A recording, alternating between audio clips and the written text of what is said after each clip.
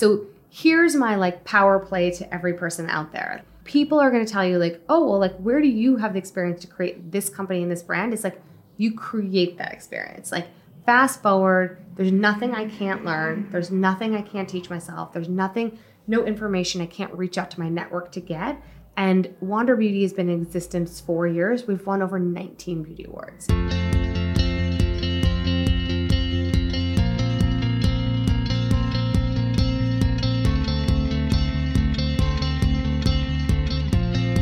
Hey guys, welcome to Active Ingredient, the podcast. I'm your host, Sophie Wheel, and I'll be taking a deep dive into why people do what they do and what it is that drives them. I believe every single person has an active ingredient to them, aka a purpose, and all we have to do is uncover what that is and activate it. I'm looking at people across the board with fancy titles like editors-in-chiefs, founders, and CEOs to under-the-radar activists who are changing the world one person at a time. I want to get to the bottom of how they first discovered their passion, how they channel their talent consistently, and ultimately how their active ingredient is making the world a better place. Today's episode is with Divya Gugnani. Divya is a serial entrepreneur, mom of two, and co-founder and CEO of the buzzed about beauty brand, Wander Beauty, a company focused on multitasking beauty essentials. On today's episode, Divya gets into what she was like as a kid, the importance of establishing strong company culture no matter the size, how she made the jump from investment banking to starting her first company in the culinary world, how that led her to start her second company, and how that company ultimately led her to start Wander Beauty. Divya is one of the most energetic people I've ever met, and on today's episode, she let me know that she does not drink coffee or tea, and I just really couldn't believe it because the energy is definitely palpable. We get into meditation and how she started practicing in the 7th grade, and how that is literally what energizes her every single day without doubt. With that, let's get into today's episode with Divya Gugnani.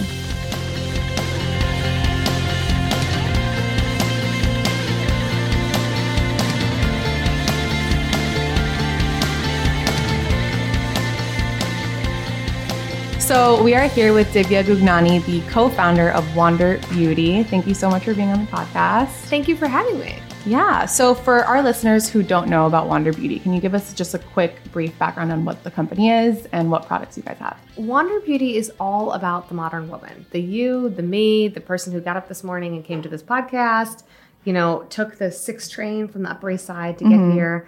And I sit on the train, I put on my under eye concealer, and I look around and everyone else is doing what I call beauty beyond the bathroom. And that's really what Wander Beauty is. It's about the modern woman who's time-starved, on the go, traveling, going to the gym, going to work, exploring. And she is being told by the beauty industry that she needs to have 1 million steps and 1 million products. And the reality is she doesn't. So Wander Beauty is all about streamlining your beauty routine. It's about less is more. It's about beauty beyond the bathroom. And we give you fewer, better beauty essentials to keep you gorgeous on the go.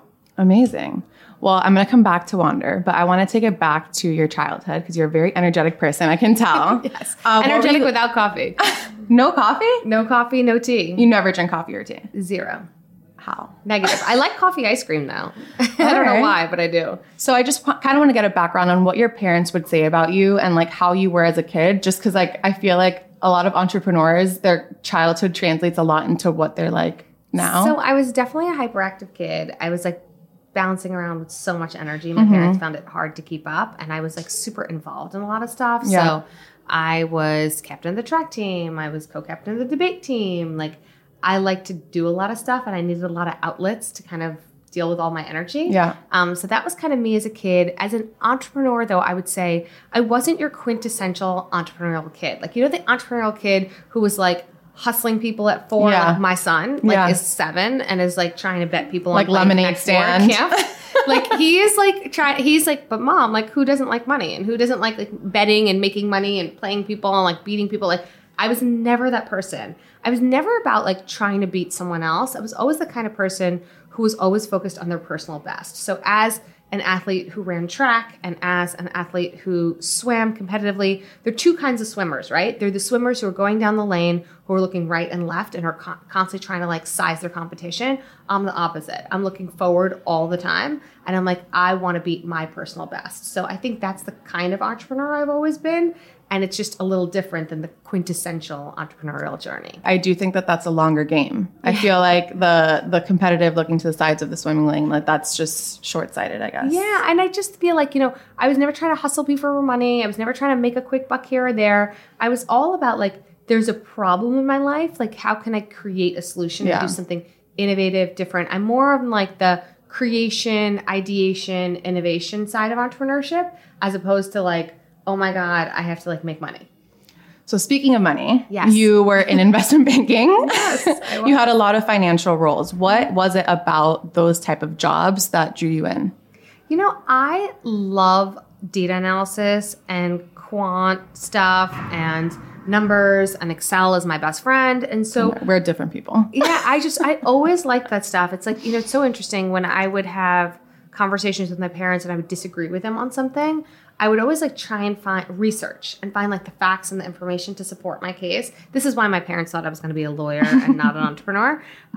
So I really feel like when I graduated college, I never thought I would go into investment banking. I'd studied policy analysis, which was a mix of government and economics. So one would think that I would just go into like law school, do something in public policy, something like that. But I was dating someone who was in investment banking, and I saw this like fabulous life that he was living. I was like, he's working 1 million hours and sleeping under his desk and, going to all these incredible meetings and meeting like global CEOs and flying in private jets. I'm like, this sounds glamorous. Like, I want to try this. Believe me, it is not glamorous.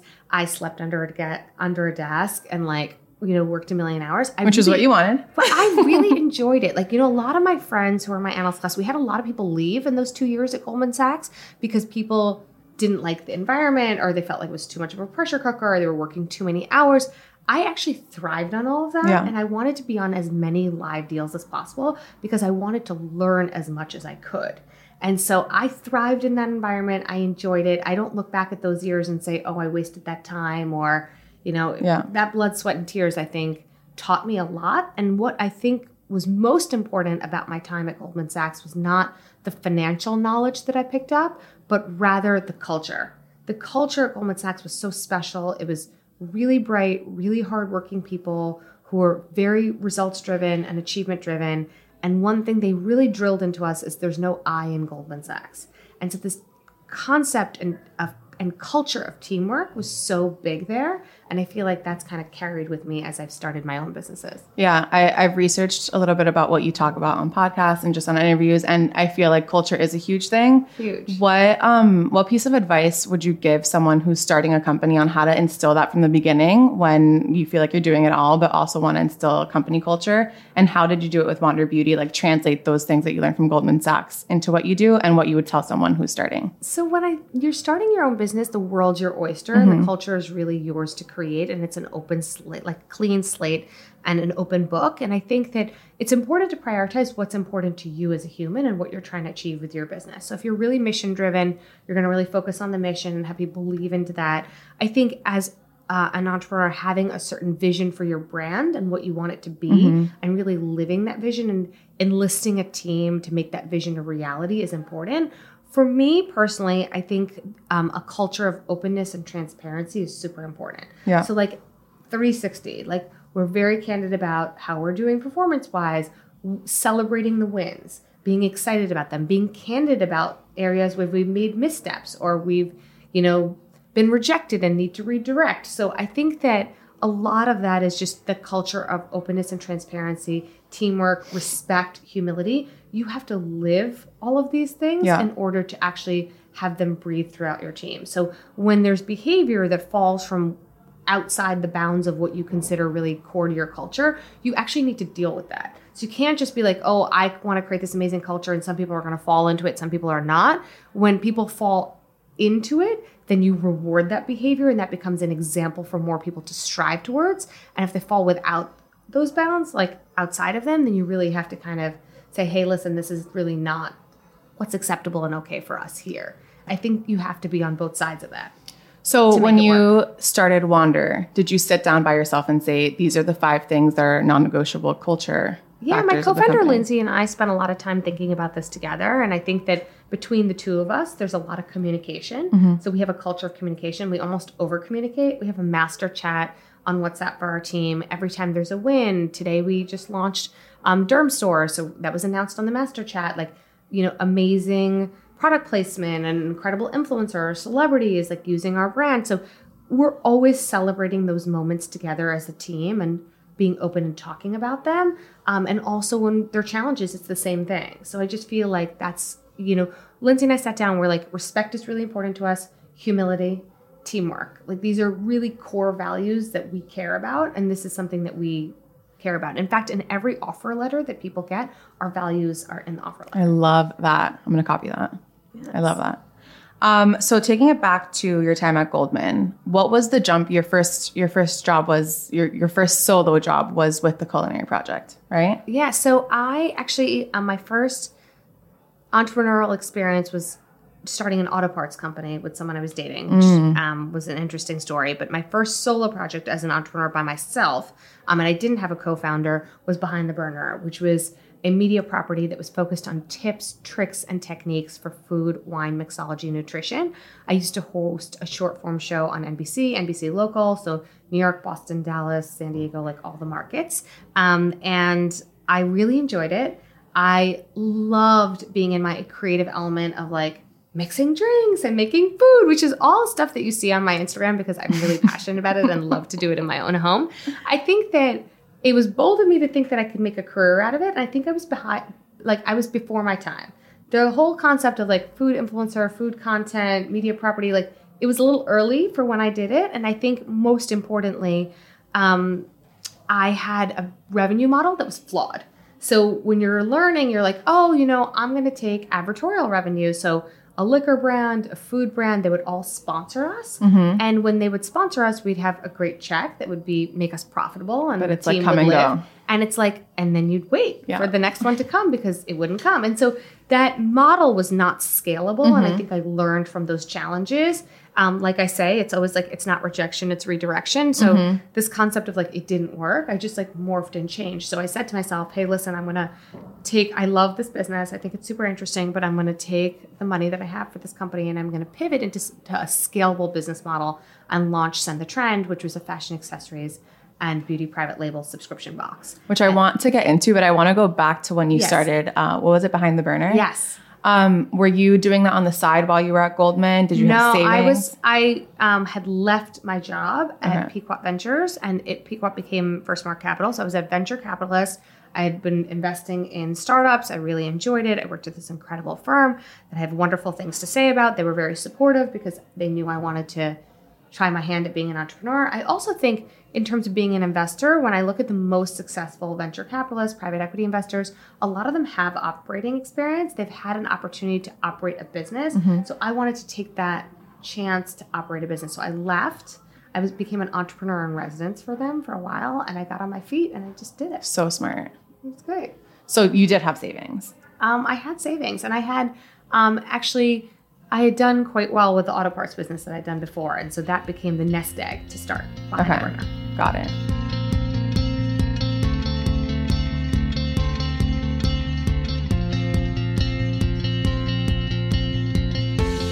So you pivoted Behind the Burner to Send the Trend? Yes. Talk to me about Send the Trend. What was it and how long were you operating that business for? So we launched it in the fall of 2010. Mm-hmm. It was super exciting. What was really interesting is that we really invested in technology, and that was very important in differentiating us in the market. We built a proprietary recommendation technology around shopping. So if you were in Minneapolis and it was raining that day, we would show you umbrellas. And if you were in San Diego and it was sunny that day, we'd be showing you sunglasses. So we had this ability to target users and collect data points on the site that targeted you based on your geolocation, on the weather patterns, on like if you bought a rose gold ring, we showed you rose gold earrings the next time you logged into the site. So we collected millions of data points a week, and we actually had our in-house own technology team, which I think was really a differentiating factor in creating the user experience of shopping at Send the Trend. So we raised venture money for it, and we sold the company 11 months later to QVC, which is crazy. It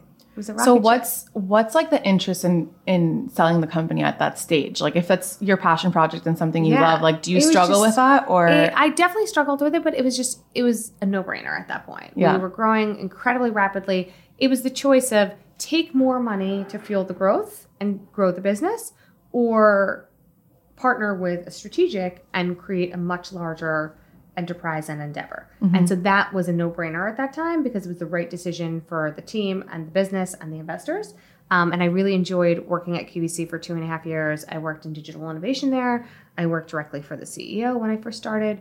So that was What does digital innovation at QVC look like? It looks like it's a big, big, big organization and trying to move mountains. It's about, redoing emails and creating them more stylistically around behavior and shopping patterns and taking data points and doing a lot of the stuff that I did at Send the Trend, but at a much larger scale. It was about infusing culture and pop culture and fashion and style and beauty into a brand that had been so focused on value. So there was a lot of that. It was about exploring new digital avenues. So having more of a YouTube strategy and thinking more about social media. So it was exciting, I would say, and a lot of fun. And I learned a lot. I particularly learned a lot about the beauty business because the beauty business was growing rapidly at QVC when I was there. So it was a great opportunity to really learn more about that. So then came Wander Beauty. Yes. How did that look like? Were you at QVC or were I was at QVC. Okay. I had 2 children. I just had my daughter. I had been traveling back and forth to Westchester, Pennsylvania from New York City. I live in New York City. So it was a lot of travel. It was a lot of work. It was a lot of hours. And I really had reached a point in my career where I was just itching to go back to the entrepreneurial side of things. I think that I got to do a lot of entrepreneurial things within a large organization. I launched the first digital magazine. I did a lot of projects there that were exciting and innovative, but that passion and that excitement of creating your own brand, it's something that high cannot be replaced by any corporate job, I think, I have to say. So I was itching to start something on my own. I didn't know what. I was going through a big transition in my personal life from having 2 children, working, becoming a career mom. I was like a hot minute before that, I was single and working 1 million hours. And like my life was just so different. I used to like watch Bravo all Saturday and be like laying in my bed in a coma. Oh my God. And I was like waking up at ungodly hours with 2 children spitting up all over me. So it was just really like, I just went through a lot personally. Yeah. And so my life changed so much and my beauty routine changed so much. So like, I've always been one to really care about taking care of my skin, culinary background, raiding the fridge to create my own face masks. In college, in my sorority, I used to always like do makeup for formals, myself, my friends. So I just like really loved beauty, but beauty became so functional for me when I became a career mom. It went from being this like luxurious pamper self-care time to like, I have 10 seconds to get myself together. I have 3 minutes. I have 2 minutes. Like, what can I do? And my life in my bathroom was just catered to that like glam time. I had like 20 million brushes, 20 million powders. And the reality is like the modern woman today like doesn't use any of that and doesn't have time for it. Like on a Saturday night when I'm going out somewhere wonderful with my husband, I'll spend like the time to make myself feel so extra. And I really enjoy it, but it just doesn't happen on a daily basis. And so I really realized the beauty model was broken for the woman who has to spend 15 minutes on her beauty routine and move on. And the woman who's like constantly like me, like traveling. Like I'm going from, taking my kids to activities on the weekends to going to work during the day. And by the way, struggling to lose the baby weight, which fast forward 5 years later is still attached to my body. God, stop. So, you look amazing. And then I'm just like, I'm going to the gym. I'm doing my skincare at the gym. Like my life and my routine had changed so much. And I looked around at other people around me and they were going through the same thing. Yet there was no brand kind of speaking to us. All of us were living our lives in motion every day. Yet there was no brand that was focused on beauty in motion. And so this concept of like being gorgeous on the go and having fewer, better beauty essentials, things that are multitaskers, multi-use formulas, multi-use, ingredients, and just going through pregnancy 2 times and that the hell your body goes through. Like I really just can't explain enough. It really is transformation. You're creating person, right? So like you're going through all this stuff and then you're ingesting all these chemicals with your beauty products and you don't even realize it until you go through pregnancy. And I'm like, I don't want to be ingesting all these chemicals. So the heightened awareness around what is clean, really moving to products that were free of parabens, free of mineral oil, free of synthetic fragrance, free of phthalates. So Wander Beauty came from a very conscious place. So not natural, not organic. I need performance. I need to put something on my face and have it last till I get home at night and take it off. So our brand was all about, not being a color brand, not being a skin brand, hair brand, nail brand, servicing the modern woman, owning her entire beauty routine and giving her fewer, better beauty essentials. Really innovative formulas, innovative packaging, innovative delivery systems, all better for you. That's why the better is the clean piece. So how does one go from thinking about this idea and being on the subway, seeing the woman doing all these steps on makeup to actually taking the first step into formulating? Like, did you have any background formulating? I did. I actually spent some time at QVC formulating a skincare brand. So I had a lot of experience kind of understanding ingredients, textures, slip. I'd worked with some chemists. So I would say that I had a few years of experience. I would say by no means was I an expert, and I figured it all out along the way. So here's my power play to every person out there. People are going to tell you where do you have the experience to create this company and this brand? It's you create that experience. Fast forward, there's nothing I can't learn. There's nothing I can't teach myself. There's no information I can't reach out to my network to get. And Wander Beauty has been in existence 4 years. We've won over 19 beauty awards. And we've created award-winning formulas. And at the helm of our product development organization is myself and my co-founder who started this and learned it ourselves from the beginning. So along the way, we've brought people onto the team who really added value. But the reality is we've actually taught and trained those people, and they came from no background and no experience. So it's been really amazing for all of us to work really hard together and figure it out.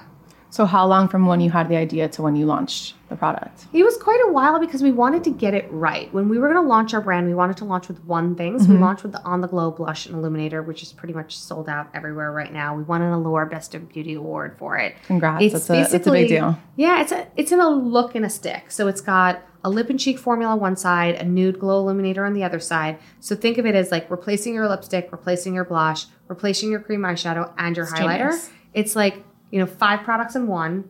It's one stick. You can take it with you anywhere. You can take it away on a weekend. You can take it desk to dinner. All of these things. It travels so easily with you, and it's so easy to apply on the go.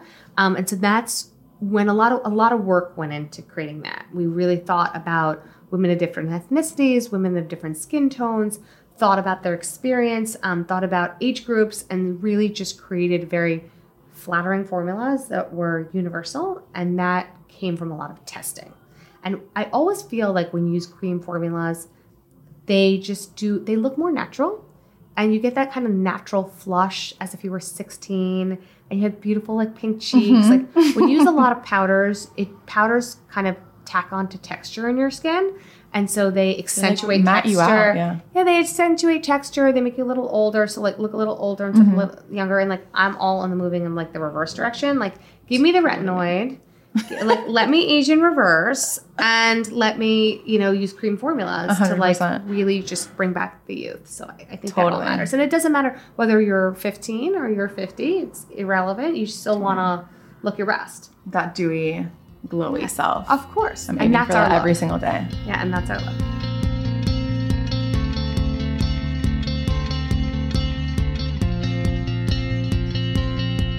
So the whole point of my podcast is to kind of encourage someone who doesn't even know the first step. That's why I asked specific questions on what was that first step to formulating or whatever. You talked about your network. I'm sure that played a huge role in getting you to that first product.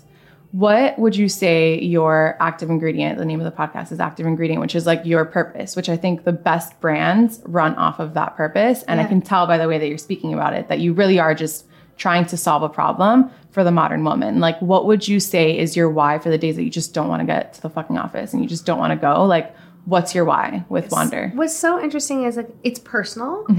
It relates to Wander, but my active ingredient is intellectual curiosity. I have always been an intellectually curious person, and I think that fuels the most innovation in the market. The reason our brand has, the reason we created Nude Illusion Foundation, and there are a million glass bottle foundations out there in the market, it's in a tube. It has a custom applicator. You can use it as a concealer, a foundation. It covers everything. It feels like nothing. The reason we're able to innovate in ingredients and formula and packaging and delivery system is from intellectual curiosity. It's actually testing boundaries. It's about listening and, you know, really understanding community. Like if you're intellectually curious, the most important thing to do when you're going to really innovate and create, which is what fuels our brand, we are innovative and creative, is to listen. And so a lot of it is just listening to the community and being like, makeup artists who, you know, do glam for weddings would send us emails and say, I can't take 30 bottles of glass, like 30 glass bottles of foundation. I have to depot everything. It's such a pain in the butt. Like I want to be able to just, you know, give someone an application and have them take the product with them and, you know, do that. We had so many gym goers and fitness lovers, Pilates, Soul Cycle, Barry's Boot Camp. Like I get ready at the gym. Like I want a little bit of coverage. I want it to be flexible and easy. I want to either be able to like do my whole face or just spot treat. And they want it in a tube. And they want an applicator built in because they don't want to go to the gym and bring a cushion and bring a brush and like be fussy about it. So it was all about this woman that takes so many different forms, whether she's a makeup artist or she's, you know, a career professional, like office environment type person, or it's an outdoor enthusiast or it's a fitness person. Like we were able to formulate and create to solve all of those problems by listening to all these different groups and really identifying their pain points and solving their problems. That's so incredible. And you've obviously had so much success with the company. When you won 19 beauty awards, and when you just got into this point of success where every celebrity, every makeup artist, every influencer is wearing your product, what's next? Like, how do you even think about the next thing? Like, what do you consider the next milestone or the next success point? The big milestones for us when I look ahead is building the community. Mm-hmm. We're growing rapidly. We're like, 245,000 plus Instagram followers, all built naturally, organically. These are real people in the community who love our brand. They may be, people walking down the street in New York City, all across the world. Our brand is a global brand, so I think we have our work cut out for us there in terms of growth. Right now, 90+% of our business is domestic. And so we want to really expand into additional markets. Right now we're selling in Sephora, Hong Kong, Singapore, Philippines, Australia, New Zealand.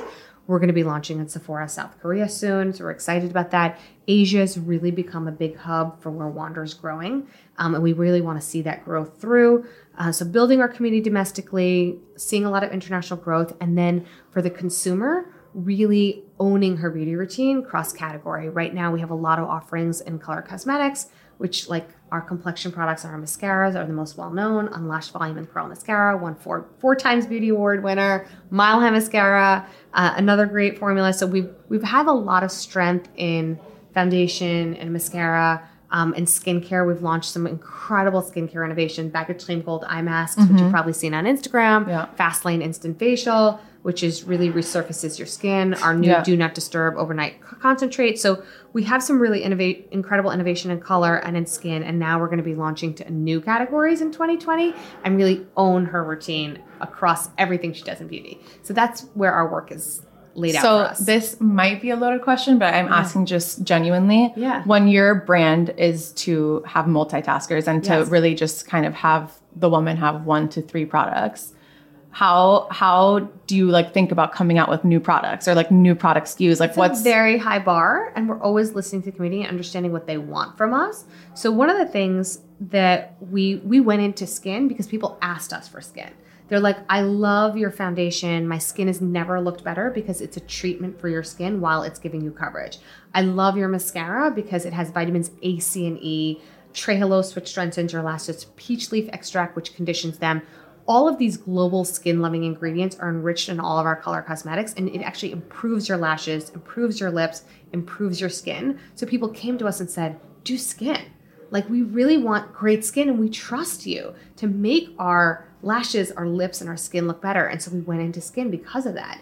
And now we made one foray into a hair product, and it was really inspired by our community. People kept actually emailing us and telling us, today, women are dyeing their hair more than ever, right? It's become a form of self-expression among teens, tweens, millennials, Gen Z.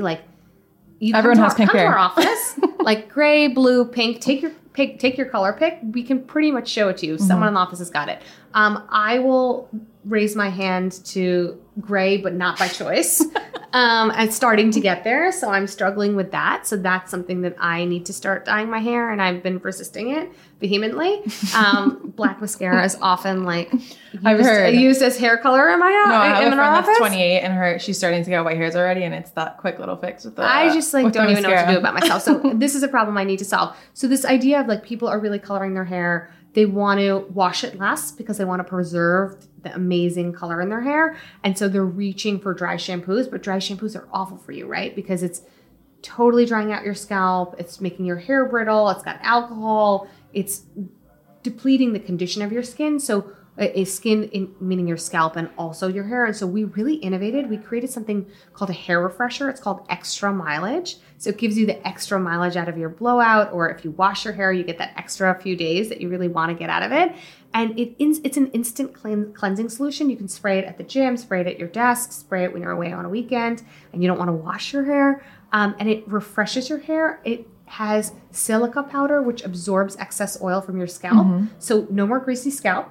And it has vitamins E and panthenol to enrich and help your scalp and your hair condition. So really every time we think about like, let's break through in this category, let's do something really different. We know this is a pain point. Women are using dry shampoo. It's really bad for your hair. Let's create a hair refresher. And then we did that. And then we won a beauty award for it. So it's just like we're thinking about a problem with the community and have people test and try formulas. And, you know, we're not loading your scalp with alcohol. We're giving you hair-loving ingredients. So every time Wander Beauty is solving a problem, it's really like a treatment/performance product. Yeah. Does every product have to solve more than one problem? I don't know if it's necessarily solving more than one problem. It's like if it's solving one problem, it's doing it in more than one way. It's treatment and coverage. Okay. It's treatment and like everything. Like, do you sit there when you're formulating them and you're like, we have to make sure that this is like hitting 3 things at least to be considered like on the go or whatever? When we sit and formulate, we're like, are we truly solving a problem in someone's life? And by the way, what else are we doing for them? So like, I have chronic dry lips, okay? I have autoimmune disease, I have thyroid issues. Your lips also have no sweat glands in them. So they're just naturally get drier quicker. Mm-hmm. So I can't use liquid lipsticks ever. Like we don't even make a liquid lipstick. That would just like be crazy texture and I would have peely, disgusting lips. Mm-hmm. So we created Lip Retreat, which is an incredible, super popular, award-winning, fantastic formula. It's enriched with lip oils and it has pigment in it and it feels so incredibly nourishing on the lips. So you get that kind of youthful, shiny, glossy feeling, but at the same time, it's a treatment for your lips. It's really going to actually improve the condition of your lips. So every time we create a formula, we're like, okay, let's create a lip oil that's going to give you the shine of a gloss, but not the stickiness. So it can be that color performance product that people want to like, if they're wearing a matte lipstick, they want to touch a gloss or they just want a sheer hint of color on the weekend when they're running errands. It solves that problem, but at the same time, it's a true treatment. And we made a clear version that you can just apply on your lips and use overnight. So people are using it for so many different reasons and have, you know, it just solves so many multiple problems. And it's also in a tube. So the formula stays really fresh. It's not, you know, in a hard stick and it doesn't melt. It really has this freshness factor to it. And it has a custom doe foot applicator inside it. So you don't need any applicators. You don't need, you know, to use a lip pencil or draw lines or use a brush. Like it's just, we're always thinking about every aspect of the user behavior. And whenever we create formulas, we actually have so many women test it. We call them Wander Beauties. And they actually come back and tell us all the pain points of their testing process. So they really live and breathe with formulas. We never put anything into production unless it's really been user tested very heavily. So amazing. We do that homework for you. So cool. Well, I love that tactic. I feel like I'm definitely always looking for several things to tackle one problem, you know? So I'm curious to know, you have 2 kids. Yes. Again, like the whole point of the podcast is to help people kind of get that first step into either leaving their job or starting something or going to a new job or whatever it is, like whatever their active ingredient is, to go for it. But the biggest issue is like, how do you even identify what your active ingredient is? So like if your kids came to you and they're like, Mom, I literally don't know what I don't know what I'm good at. I don't know what I like. I don't know what career path to go after. What's your piece of advice? Explore, shadow people. Even if you're 30. Yeah, why not? Like, you know, I've made so many, listen, I had kids traditionally later than other people did. And that was fine for me. It was the time for me that it actually worked in my life. And I don't regret it in any way, shape, or form. I actually wish I had more. But that would be very difficult considering my husband is just, no. The answer is no. So that's a hard brick wall to penetrate. Yeah. I feel very strongly that learning, be curious, and understand things that are out there. Like, take a personal day from work and go shadow someone that you are inspired and admire. Reach out to them on LinkedIn and be like, can I grab a 15-minute coffee with you? Can you tell me about your career? Can you tell me about the biggest challenges in your career? What do you do on a daily basis? What does a day look like for you? Network. Meet people, talk to people, understand what's exciting about their job, understand the pain points and the challenges of their job, understand if their job is all travel and that's not going to work for you. So think about all the aspects of a career and a job before you just go in head first. Entrepreneurship is a living, breathing organism. There's never a moment that I can rest or have a day off. That's somewhat self-inflicted because we run a very high growth company. If we wanted to grow 20 or 30% a year, I could probably take a vacation and not answer email. In the environment that I'm in at Wander Beauty now, and that you're choosing, that I've chosen myself for the last 4 years, I can't do that. Yeah. And I enjoy that. And I don't look at that as a difficult thing. Like, every day when I spend time with my family, I take a week off in the summer. I go to Europe with them.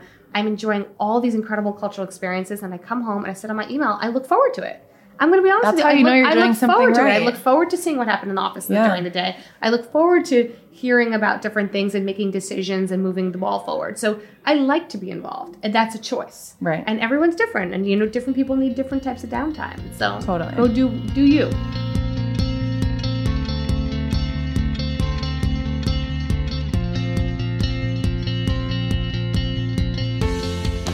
So it was so funny when I got the email to interview you. It was the day that I had finished your podcast on the Skinny Confidential. No way. It's so crazy. Like, literally I had just finished it, and then in my inbox it was like Wander Beauty, and I was like, wait, did I just make this up? Is Google listening to me? Is Siri? Like, I was like, Siri this is so spying weird. on you. But I loved your interview, and you did talk about meditation and how it's a huge part of your life. You've been doing it since how old? 7th grade.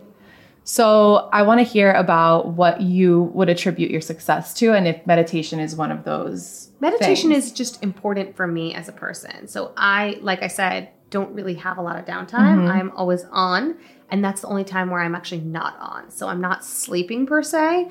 I'm just meditating. And so I practice transcendental meditation. I have a mantra. I had a Guruji. I learned in a meditation school. It was a form of practice. Do they mean something? They do, and it's personal to you. It's a sign to you, and it's for you, and it's not to be shared with anyone else. And it was like meant to make my consciousness and like the quiet in my life and my being happen. And so when I lay still and I repeat it over and over again to get into that meditative state, it actually just completely calms. Like, it's so interesting. I wish I could explain what it's like to meditate, because it's not sleeping, but you feel a tremendous amount of power in your hands, and you feel like an energy in your hands, and your whole body is just quiet, and it's just in a restful state. And I really I need that. I need that twice a day I need that downtime. I need that quiet time for myself to make the whole rest of my day productive. It's something very personal. It's not like an obligation. It's not like I feel like I have to do it.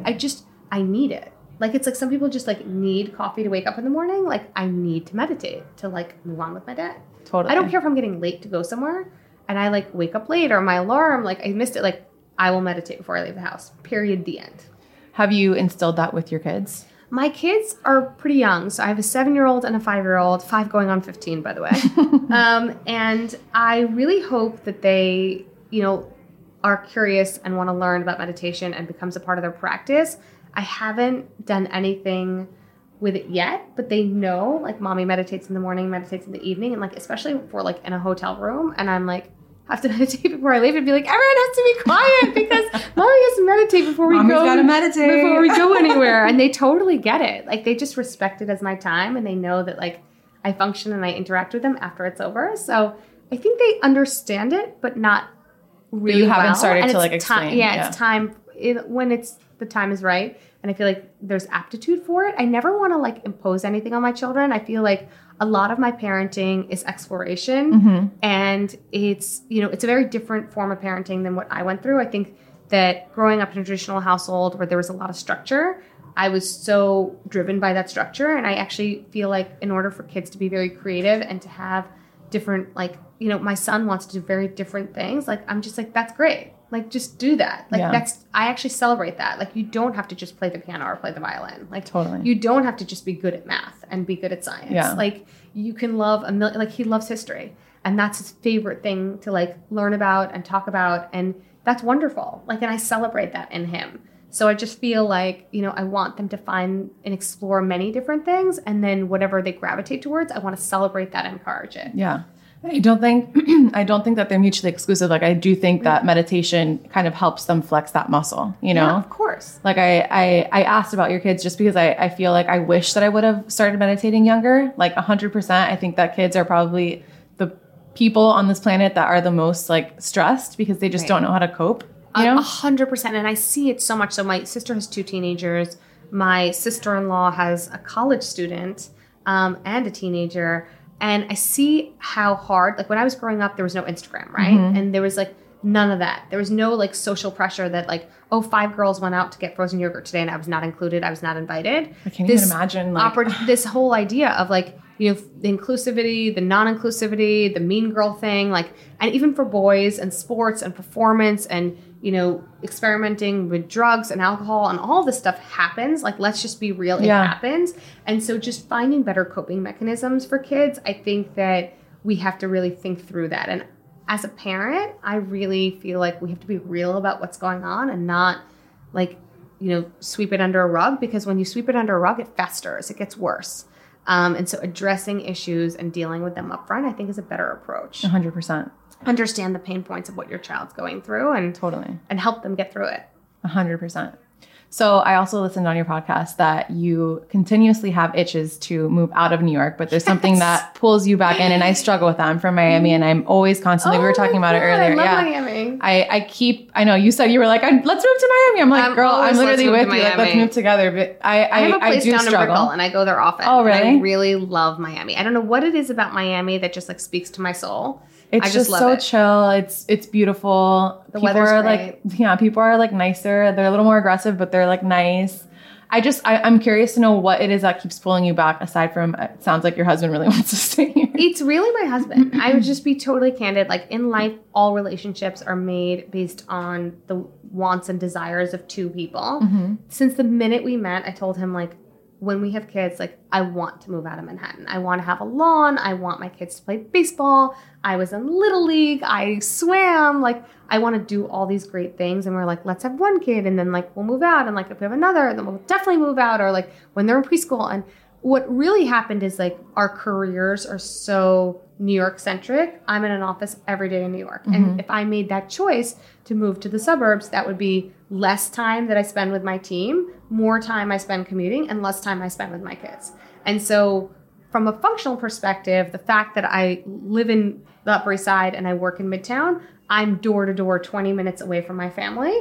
And if there's anything that goes wrong or happens, like, I can be there in a flash, and I can also spend the maximum amount of time engaging and interacting with my team. And I actually think that's really important. So I'm very much of the culture of being present, and I come to work every single day. And that's important to me because I like that everyone is together and that the best idea generation, the best camaraderie, the best decisions get made when people are together and can have a voice and speak together, interact together. It's really hard when there's a lot of like remote stuff happening. Yeah. And if I chose to like commute all the time, potentially I would be remote more often. And like, I just think that it would not yield to the growth that we've had as an organization. So from a business perspective, I need to be in the office, and being in Manhattan makes that a lot easier. Yeah. I also think my kids are flourishing and growing here and really love it. And so I think we're lucky enough to have the best of both worlds. They spend the summers on Long Island, so they're out of the city, and I work late every night during the summer and see them more on the weekends. And we get to go to Miami when they have holidays and things like that. So we're kind of doing a little bit of everything. We're figuring it out. Yeah. It's not the most ideal situation, but it's a situation that we just make work for us. Yeah. But my husband doesn't want to live the city. Like, he just I know, loves but I understand. Manhattan. Like, my boyfriend doesn't want to leave the city either. And I think it's just opportunity-wise. Like, it's just when you're starting something, there's just more opportunity here, period. And, like, talent. There's a lot of incredible talent in New York. And people choose to live in the perimeter of the city, in the city, like that's their own choice. And I just think that you get really incredible talent in New York, and that's second to none. That is 100% true. So I always close out the show with asking, what is your literal active ingredient? I learned earlier, it is not coffee and it is not tea. Yes. So what's something that you need? It can be a beauty product. It can be meditation. It can be whatever that you literally need every single day to go about your day. That's a really good question. I need laughter. My active ingredient is laughter because my days are so intense and they start early and they end late. So like I wake up in the morning and I'm like flooded with communication from overnight from Asia, and like from Europe is, up and running. And in the evening, I'm still dealing with Asia. And like, I really just feel like my days are very intense, very busy managing, my kids are doing swimming and my son's playing baseball and they're both playing tennis and they both have piano lessons. And so I have this whole career, and then I have this whole career as being a mom, which is a whole separate full-time responsibility. Maybe even more. And I just feel like sometimes it gets so serious and it gets so like intense that what I really love, and the reason I married my husband, is like he makes me laugh. And like I need that levity. I need to like be constantly laughing and enjoying and not taking myself seriously, because that's what makes me tick and grow and like makes all of this worth it. Like if you're not enjoying it and laughing through it, like you're just, why do it? Totally. Amazing. Well, thank you so much for being on. Where can everyone follow you? At DGUGNANI. So at DGugnani. And then our work handle is at wander_beauty. Amazing. Thanks so much. Thank you for having me. Amazing.